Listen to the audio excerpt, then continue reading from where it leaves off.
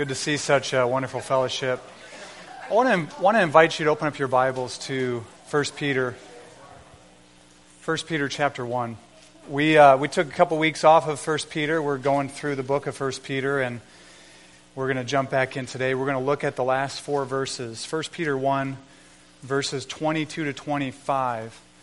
And I want to issue a challenge this morning that I really want you to have your Bible open, or at least be looking at the bulletin on the back with the text. Because, God's words are living and active, sharper than a two-edged sword. It changes our lives. My words don't, unless they line up with God's. And so I want to try to show you what I think this text says, and I want you to see it in God's word and not just hear it from my lips and take it at face value. So let's check this out. 1 Peter 1, verses 22 to 25 says, having purified your souls by your obedience to the truth, for a sincere brotherly love, love one another earnestly from a pure heart. Since you have been born again, not of perishable seed, but of imperishable, through the living and abiding Word of God. For all flesh is like grass, and all its glory like the flower of grass. The grass withers and the flower falls, but the word of the Lord remains forever. And this word is the good news that was preached to you. Let's pray. Father, thank you for your word. God, it was by your word that you spoke everything into existence. It is by your word that you speak life into dead hearts and cause them to live. And that's what we're looking at today. And it is by your word that you transform us and change us as your Spirit takes it and applies it to our lives. And so I pray that you would powerfully speak this morning through your word. Help me to articulate it clearly in the power of your Spirit. And I pray that it would hit us and impact us, and that we would leave encouraged and changed. In Jesus' name, amen. Back at the beginning of 1 Peter, Peter tells us who he's addressing. He's addressing a group of people called elect exiles. An exile is someone who's out of place, right? It's a refugee. It's a sojourner. It's a stranger in a strange land. And that's who Peter's addressing. He's addressing Christians who are exiles where they're living. And we all are exiles here on planet Earth. We await a heavenly city. We await heaven.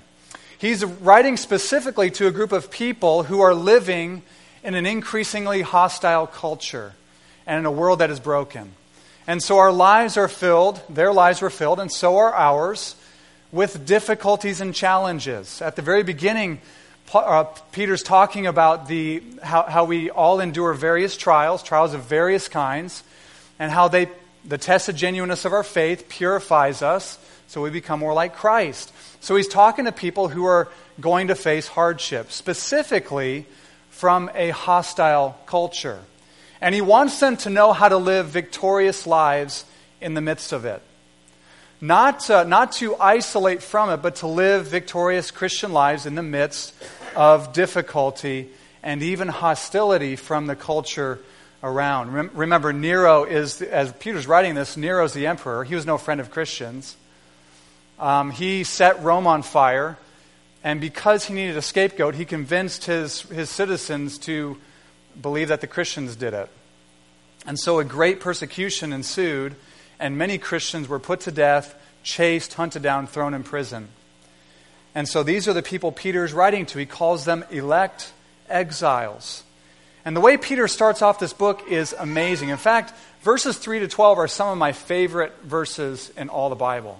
It starts off by, blessed be the God and Father of our Lord Jesus Christ. According to his great mercy, he has caused us to be born again to a living hope through the resurrection of Jesus Christ from the dead, and to an inheritance that is imperishable and undefiled and unfading, kept in heaven for you. That's how Peter wants to start off. That's how he wants to encourage his readers. He starts off by expounding the glories of salvation. All the way through verse 12, that's essentially what he's doing. Then from verses 13 to the end of the chapter, he calls for certain responses from Christians. In light of the hostility of the culture you live in, or the difficulties you face in life, And you may not feel hostility from the culture, at least not overt hostility, but we all face difficulties. So just in light of the trials and difficulties you face, Peter's saying, I want you to respond certain ways. First, I want you to respond by living a holy life. So verses 13 to 16 talks about that. Then he says, I also want you to live in godly fear. Verses 17 to 21. And what we see here today is he says, I want you to live in love. I want you to live in love. In fact, the big idea from today, the main point from today is love one another earnestly from a pure heart. When we face trials, whether it's persecution or just our own personal suffering and trial we're going through, it's very easy to turn inward on ourselves and isolate. And Peter's saying, love one another earnestly from a pure heart. This is the main idea of the passage. I think everything else in these 4 verses support this main idea. Love one another earnestly from a pure heart. Notice Peter is not giving a suggestion. This is a command. This is a command to all Christians, all true born-again Christians, to love one another earnestly. This is the main idea from our text today. This is what I want to press into our hearts over and over and over again, and use the other verses surrounding this one phrase to support it, to uphold it, to help empower us to do it. The preeminence of love. And isn't love what the Christian life is really mainly about? Isn't that what it's mainly about? I mean, Jesus said the two main commands, right? The first command is to love the Lord your God with all of your heart, soul, mind, and strength. And then the second is like the first, it's to love your neighbor as yourself. The lawyer who asked him, what's the greatest commandment? He responded to Jesus like, well, who's my neighbor though? Right? He was looking for a way to jettison out of that command. He was looking for a way out. Who's my neighbor? And Jesus clearly says, everyone. So love God with all of your heart, mind, soul, and strength, and love your neighbor as you love yourself. Those are the main 2 commands of the Christian life. Jesus goes on to say, on this hangs all of the law and the prophets. On this hangs all that God has said in the Old Testament. Paul echoes this when he says in Galatians, love fulfills the entire law.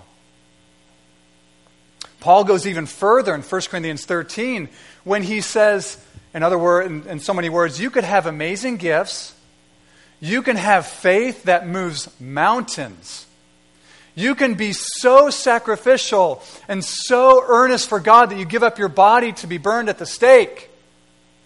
And yet if you don't have love, it doesn't matter at all. You're nothing. It's all pointless. The reason you and I need to hear this, I know that I need to hear this. The reason why I think we all need to hear this is because certainly we're born looking out for number 1. A child learns the word mine many years before they learn the word yours. Right? We all do. We all did. And even as Christians, we need to die every day to this kind of thinking. Looking out for number 1. Looking out for my own interests. Thinking only about myself. We need to die to this every single day. We need to be reminded of the preeminence of love in our lives. So Peter wants to address his hearers who may be tempted because life is hard. Life is challenging, and the growing hostility of the culture is pressing in around them closer and closer. Some of them might be on the run. Some of them might just be hearing a little bit of this from family members as they're in prison. Certainly some are remembering their family members that have died at the hands of persecutors, and he wants to encourage them. He wants to address his hearers who might be tempted to look out for their own interests. He wants to encourage them to love. So here's what verse 22 says. Let me read the entire verse. Having purified your soul by your obedience to the truth for a sincere brotherly love, here's the command, love one another earnestly from a pure heart. First, this command, love one another earnestly from a pure heart, tells us who we are to love. Who are we to love? Who is it that Peter has in mind? Well, the phrase right before this phrase talks about brotherly love. The NASB, the New American Standard Bible, says, having purified your hearts for a sincere love of the brothers. A love of the brothers. Peter's saying, love your brothers and sisters in Christ. Earnestly, passionately, fervently. So he's addressing Christians like you and I to love other Christians, those around us right now, those on our right hand and our left, to love them. Certainly we should love all people, but especially Christians, especially those who are in the household of God with us. That's what Paul says in Galatians 6:10. He says, let us do good to all men, but especially to those of the household of faith. Now you might be thinking, the world, what they really need to see is Christians loving non-Christians better. And they do. The world needs to see that. The world needs to see you and I loving non-Christians better, more deeply, more sacrificially. They need to see that. The world needs to see that. But I think Peter would take us aside and say, yes, but the first order of business is for Christians to love other Christians. I heard somebody say recently, I think it might have been my wife. And I apologize if it was you, hon, I forgot it was you.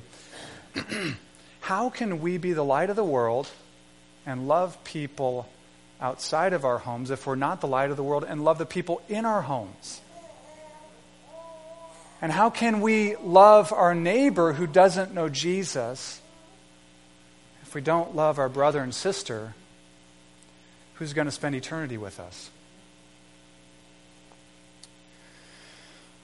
Here's why this is so important. Jesus said in John 13:35, this is the scene where Jesus takes his disciples aside, he puts on an apron, and he says, sit down, I'm going to wash your feet. Peter remembers this very well because Peter's like, you're not going to wash my feet. You're God. You're not going to wash my feet. And Jesus had to have a talk with him and rebuked him and said, if I don't wash your feet, then you have no part of me. Peter let him wash his feet. Sat down, Jesus washed their feet. At the end, Jesus said, do you understand what I've done? I've washed your feet. I'm calling you to wash other feet. I'm calling you to wash each other's feet. And later on he goes on to say, by the way that you love one another, by the way Christians love other Christians, the world will know that you're my disciples. Isn't that amazing? By the way that you love other Christians, Jesus says, the world will know you're my disciples. He says something even more amazing in John 17. This is when he's praying to the Father. He prays that the church, that God's people, that Christians would be one. That they would love each other and be united in love so that the world would know that the Father sent him as the Messiah. Francis Schaeffer, the great theologian and apologist in the late 20th century, said this. He said, we must never forget that the final apologetic Jesus gave his disciples is the observable love of true Christians for other true Christians. The final apologetic, when all of our arguments, we've given all of them, right? The final apologetic is how true Christians love other true Christians. I mean, even think in the book of Acts, in Acts chapter 2, this amazing experience on the day of Pentecost, the Spirit's poured out, and 3,000 are saved. But then later in Acts 2, or maybe it's Acts 3, beginning of Acts 3, it says that all the people had all things in common. And if anybody had something that they needed, others would provide it for them. And people were even selling houses and properties so they could supply the needs of others. And at the end of it, it says, and the Lord added to their number daily. So who are we to love? We're to love especially all people, but especially, and Peter has in mind Christians. Even these two words, one another. I think there's like 59 times these two words are put together in the New Testament. And it's always to show how believers in Christ are to do life together. Right? We're to serve one another. We're to forgive one another. We are to love one another. Second, this command to love, it means to love sacrificially. It's a love that sacrifices. The New Testament has 3 Greek words for love that are translated in English, love. The first is eros or eros. It's where we get the idea of romantic love. The second is phileo. It's where we get the idea of kind of emotional, brotherly love. Like, hey, brother, shot in the arm and love you, man. And the third is agape, which is the highest form of love. And it may not sound like it when I say it, but it is. It's the love of choice. You ever heard someone say before, marriage is about more than love, it's about a choice? Well, hopefully it's not only a choice all the time. Hopefully there are romantic feelings in a marriage. But that's so true. The highest form of love is when one person chooses, it's a matter of the will, they choose to love someone else. It's not because of lovey-dovey feelings, it's because they choose to. This is the way that God has loved us. Right? I know we think we're so cuddly and lovable and, but at one time we weren't. And we're still not. Sorry to burst your bubble, guys. God loved us when we were still sinners. God loved us even more while we were enemies of His. How did He do that? He didn't have romantic feelings for us. He chose to love us. This word agape is what is in view here. Love, agape, one another, fervently or earnestly from a pure heart.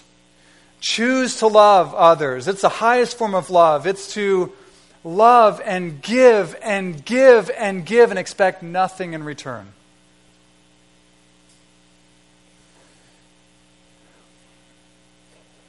This is the kind of love God has for us. This love is not unstable like our feelings. We were at a wedding yesterday, and I heard an elderly woman say, she got up and said, "What do you do? What do you do when you wake up in the morning and those lovey-dovey feelings for your spouse aren't there? You still love, right? You still love." So this love that we are commanded to have for other Christians is agape love. It's a sacrificial love. It's a love that chooses to sacrifice and serve one another. Next, notice it's a love that's passionate. It is a love that is passionate. It's a love that, the word that's used here is earnestly. We don't use the word earnest that often, or earnestly. But think of the word fervent. To be fervent is to have zeal. Right? It's a love that burns in zeal. In fact, the Greek word gives the idea of to be stretched out. So to stretch yourself in the way that you love others. So you take all this together. It's to love one another. It's to love brothers. It's to love in a sacrificial, self-giving kind of way. It's to love passionately. And it reminds me of the words of Jesus, who said, "Greater love has no one than this, that one lays down his life for his friends." To love others the way Peter's calling us to love here is, in a sense, to die. It's to lay your life down. That's what John says later in 1 John chapter 3, verse 16. John says, how does he put it? Let me turn there real quick so I don't misrepresent it. 1 John 3, 16 and 17. He says, "By this we know love, that he laid down his life for us, and we ought to lay down our lives for the brothers. We ought to lay our lives down. He explains what he means by that when he says, if anyone has the world's goods and sees his brother in need, yet turns his heart away from him, how does God's love abide in that person? So it's to lay our lives down, it's to sacrifice, it's to give of ourselves. It's to give of our lives, it's to give of our blood, sweat, tears, money, time, emotional investment, energy, and our presence. To draw near to people who we want to show God's love to. Now, if you're thinking that seems hard, does that sound hard to anybody? We can be honest here, can't we? It seems hard to me. It is hard. In fact, you can't do it on your own. You can't do it on your own. It takes a miracle. It takes a miracle to do this. That's what Peter appeals to. In verse 23, look at what Peter says. After he says, love one another earnestly from a pure heart. Notice what he says. He connects it to something. That's the answer. It's the miracle we're looking for. It's the miracle we need. He says, since you have been born again. Did you hear that? Love one another in this impossible way. You can't do it on your own. Love one another in this self-giving way. Right? Naturally, you're not wired to do this. You're wired to shut yourself off from other people. And just stay to yourself and love yourself. And take care of yourself. Do this, though, Peter says, because you have been born again.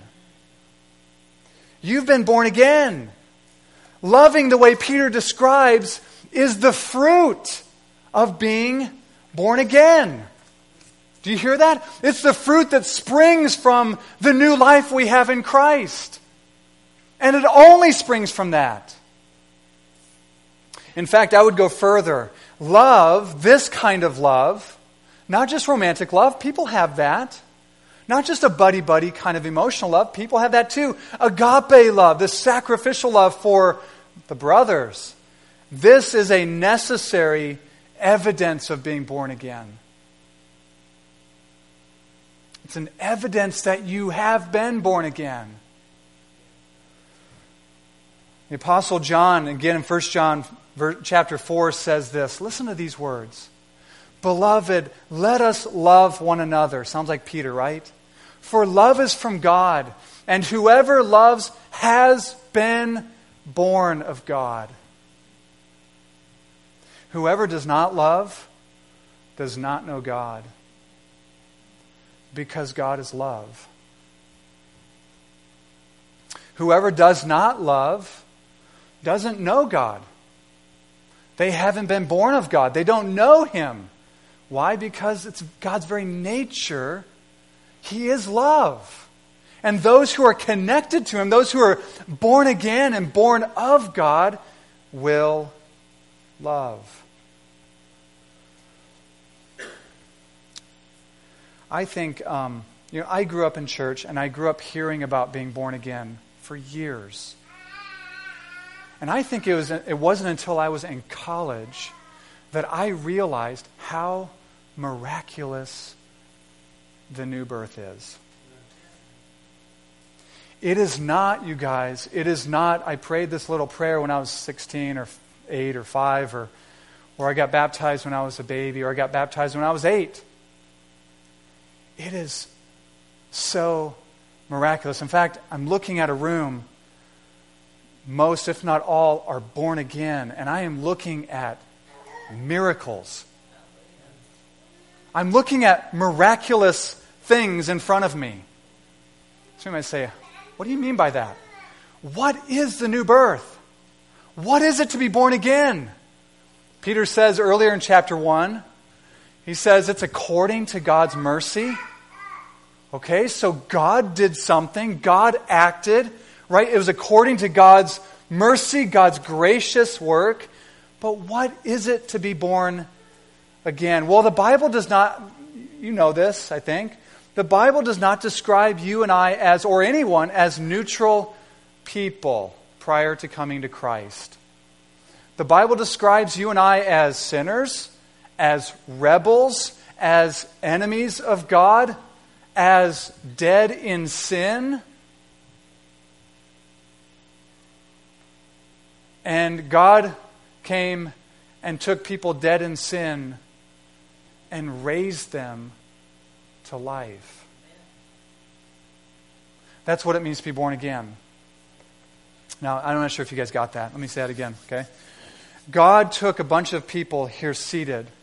You were dead in sin. You were lifeless. I heard somebody explain it this way. It's not that salvation is a picture of someone flailing around in the ocean, and someone hurls them an inner tube and they grab onto it. Oh, thank you so much for saving me. It's more a picture of someone drowning and their corpse is lying at the bottom of the sea.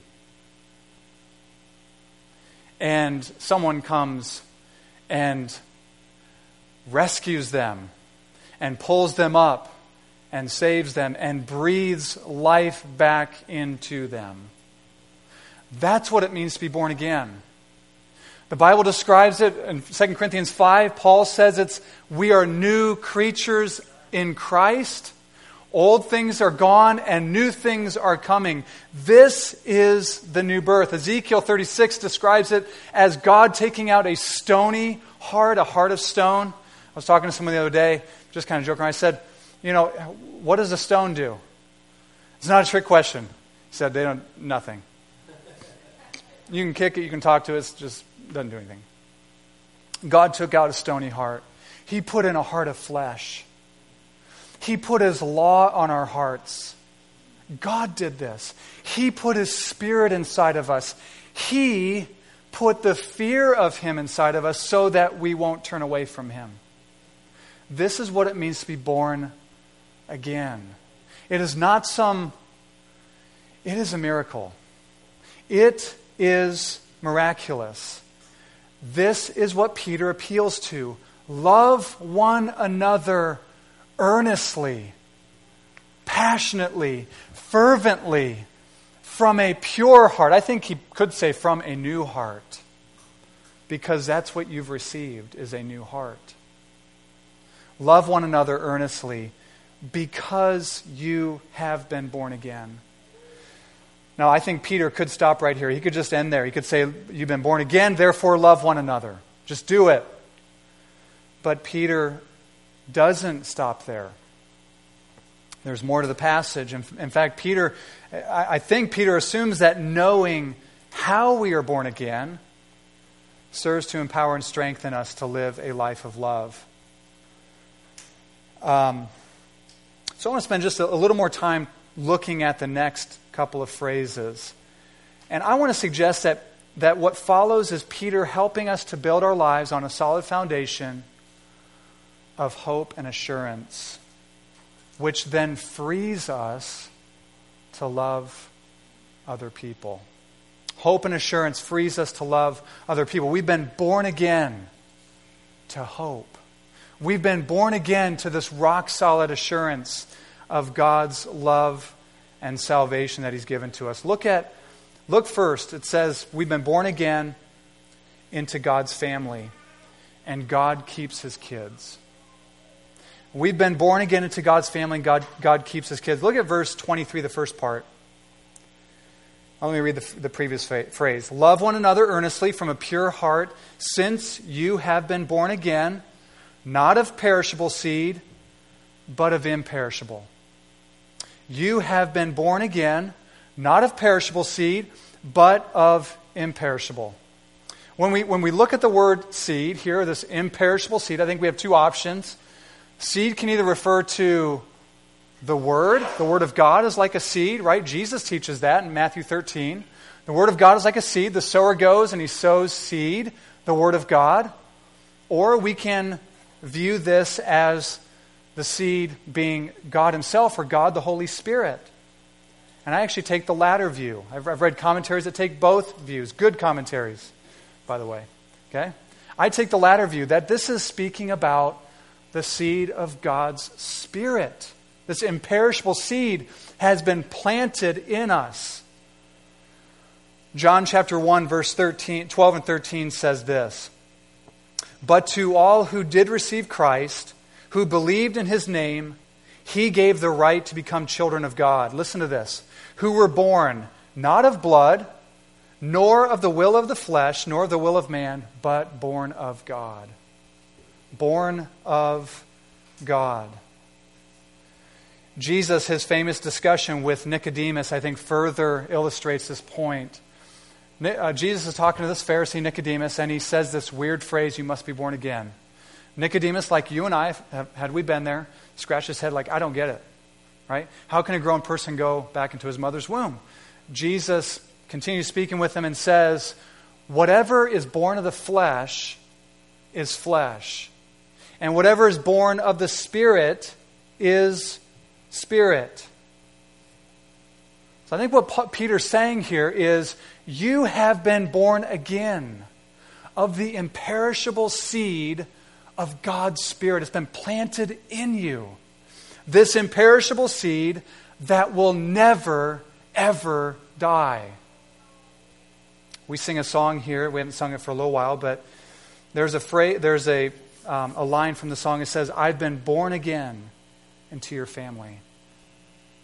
And listen, when we are born into God's family, nothing can change that.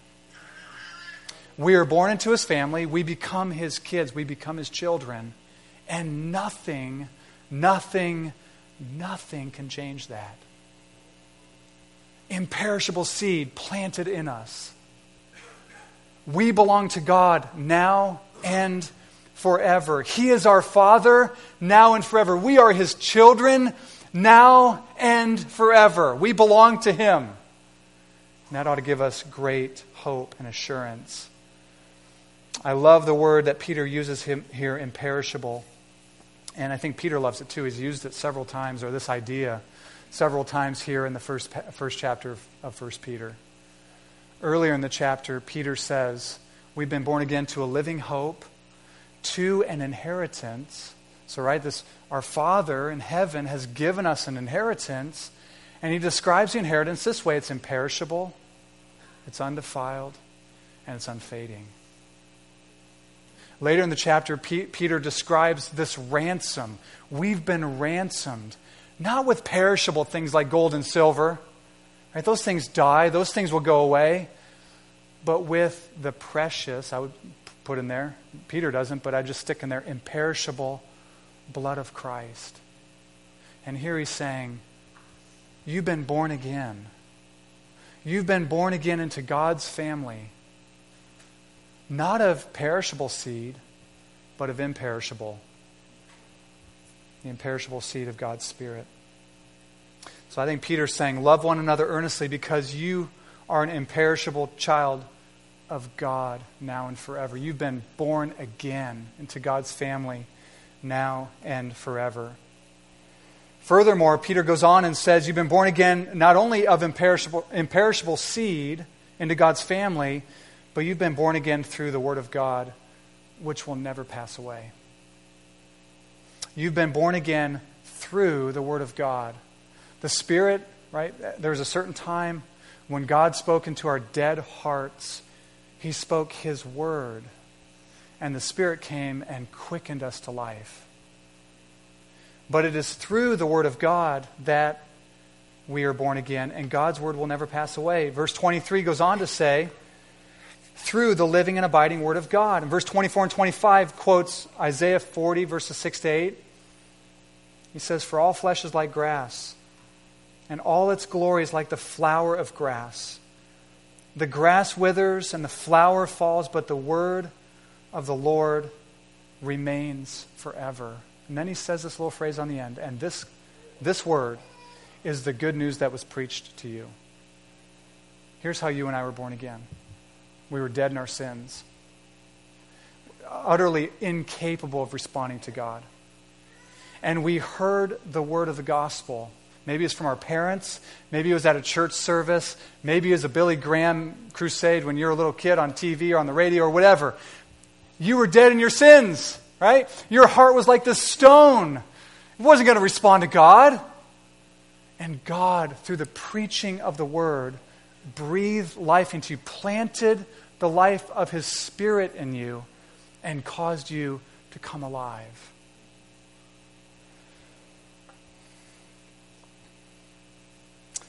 Peter says you've been born again through the gospel. The gospel is the instrument through which people are born again. When we heard that there's a God who is holy and righteous, and that we human beings are fallen and sinful, and we heard of judgment and God's punishment against sin, and then we heard of Christ, and God opened our eyes to see Jesus as a Savior and as beautiful and glorious, and we trusted in Him. This is the word that came to us and through which we were born again. And Jesus says in Matthew 24, listen to these words, heaven and earth may pass away, but my words will never pass away. Jesus says another place, I think it might be in John, I think it's in John 10, maybe John 9. He says the Scriptures cannot be broken. God has spoken the good news to us, and those who have responded are those who have been born again. If you've been born again of seed that can never die, and through the Word of God that remains forever, let me ask you a question. How sure is your salvation?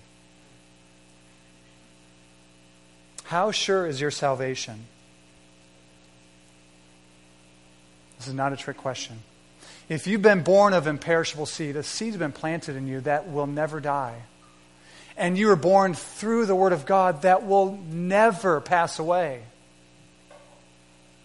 how sure is your salvation? Assurance and an eternal hope is the soil from which love flourishes and grows. This new life that we've received in Christ, this eternal hope that we have in Jesus, is the soil from which, I would say, all the fruit of the Spirit grows. Apart from this assurance, apart from this hope, we languish. We become self-absorbed. We become anxious, fearful people trying to shore up ourselves rather than free people to love others. Hope, an eternal hope, in the new birth and in the finished work of Jesus, empowers us to love. Someone who is anxious and fearful and kind of self-absorbed about their lives, they don't have the capacity to love. They don't have the capacity to. They're constrained by their fears, by their anxieties. But when you and I become awakened by the eternal hope that we have in Christ. Remember who Peter's speaking to. We all live pretty comfortable lives. The people Peter's speaking to did not. Right? Life is, relatively speaking, life is a breeze for us compared to them. It's an absolute breeze. We're going to go home and sit on our couches this afternoon, right? Maybe take a nap, have a good lunch. Peter's speaking to people. It's not that way. When I hear these words about an imperishable seed and a living and abiding Word of God, I can't help but go back to earlier in the chapter when Peter says, you've been born again to a living hope, living and abiding Word of God. You've been born again to a living hope and to an inheritance that is imperishable, undefiled, and unfading. What happens when our eternal hope, and I'm talking about the other world, the world that we're going to enter into either at death or when Jesus comes back, what happens when that becomes bigger? Our hearts are enlarged, right? Our capacity to love sacrificially, Our capacity to love fervently and passionately grows. What happens when a view of eternal life becomes constricted and dimmer and dimmer and dimmer? Our hearts shrink. Our hearts shrink. Someone here might be asking, what if I'm an unloving person? What if I'm just coming to the realization today, I am not a loving person? You might ask, does that mean I haven't been born again? This is really important. Does that mean I haven't been born again? It might. It really might. I mean, if loving others is an evidence, one of the primary evidences of being born again, it might mean that. You might say, well, what do I do then? What do I do then? Don't leave hanging your head. Don't leave utterly defeated. What do I do then? The first verse, I haven't even touched the first phrase of this passage. I'm tempted just to hear briefly, so I might just look at it for a moment. The first phrase says this, having purified your souls by your obedience to the truth. Just very briefly, I think what Peter's saying is, having purified your souls by your belief in the gospel. What is it to believe the truth of the gospel? Well, the gospel command is repent and believe, right? So to be obedient to that is to repent and believe. So if you are here today and you're like, I have a problem in my heart. I'm not a loving person. What do I do? We go back to the gospel. We go back to the gospel. We go back to the good news of Jesus Christ. Are you believing it? Are you believing it now? Here's the gospel in a nutshell, okay? 1 John 4. Let me quote a few verses. Beloved, let us love one another, for love is from God, and whoever loves has been born of God and knows God. Whoever does not love does not know God, because God is love. In this the love of God was manifested among us, that the Father sent His only Son into the world so that we might live through Him. In this is love, not that we love God, but that He loved us and sent His Son to be a propitiation for our sins. Beloved, if God so loved us, we ought to love one another. You hear that? God sent His Son into the world to manifest His love among us. In this is love, not that we loved God, right? I love the words of a song. It says, if you had not loved me first, I would still refuse you. And that is so true. He loved us and sent His Son to be a propitiation. Big theological word. Here's what it means. He sent His Son to bear the wrath of God in our place. This is the greatest, clearest, deepest, highest, widest understanding of God's love for us. You believe that? Repent and believe it. Repent and believe. Here's what I don't want you to do. Don't rest on something you did a long time ago as assurance of salvation. Rest today on the finished work of Christ. Rest today on the finished work of Christ, and then get up tomorrow and do the same thing. And then get up next year and get up, and 70 years into this thing, you do the same thing. Right? I mean, this chair right here, what do I do? Just sit down and rest in it. Rest in the finished work of Christ.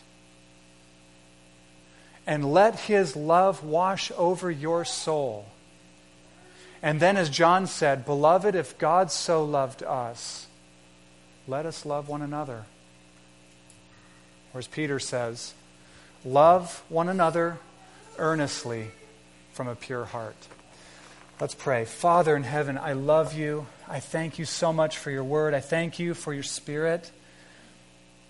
That those who have been born again, have been born again of the Spirit.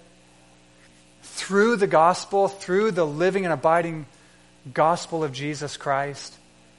which empowers us and frees us, especially when we have this hope and this assurance that we belong to you. You are our Father. We are your children, now and forever. To love others, I don't lose anything. I only gain. We only gain to give ourselves to love others. Because we have an eternal reward that is so glorious. Father, I pray that you would press us upon our hearts, that we would become more and more free from ourselves and our circumstances to love those around us, especially the brothers, especially our brothers and sisters in Christ. God, I pray you be glorified in it. And God, some who walked in here today and they're feeling conviction over this word, I pray that you'd give them the gift of repentance and faith. God, that you'd work in their hearts, that they would see Christ. And even right now, as I'm praying, that they would rest in Jesus and his finished work. In his name I pray. Amen. You're dismissed.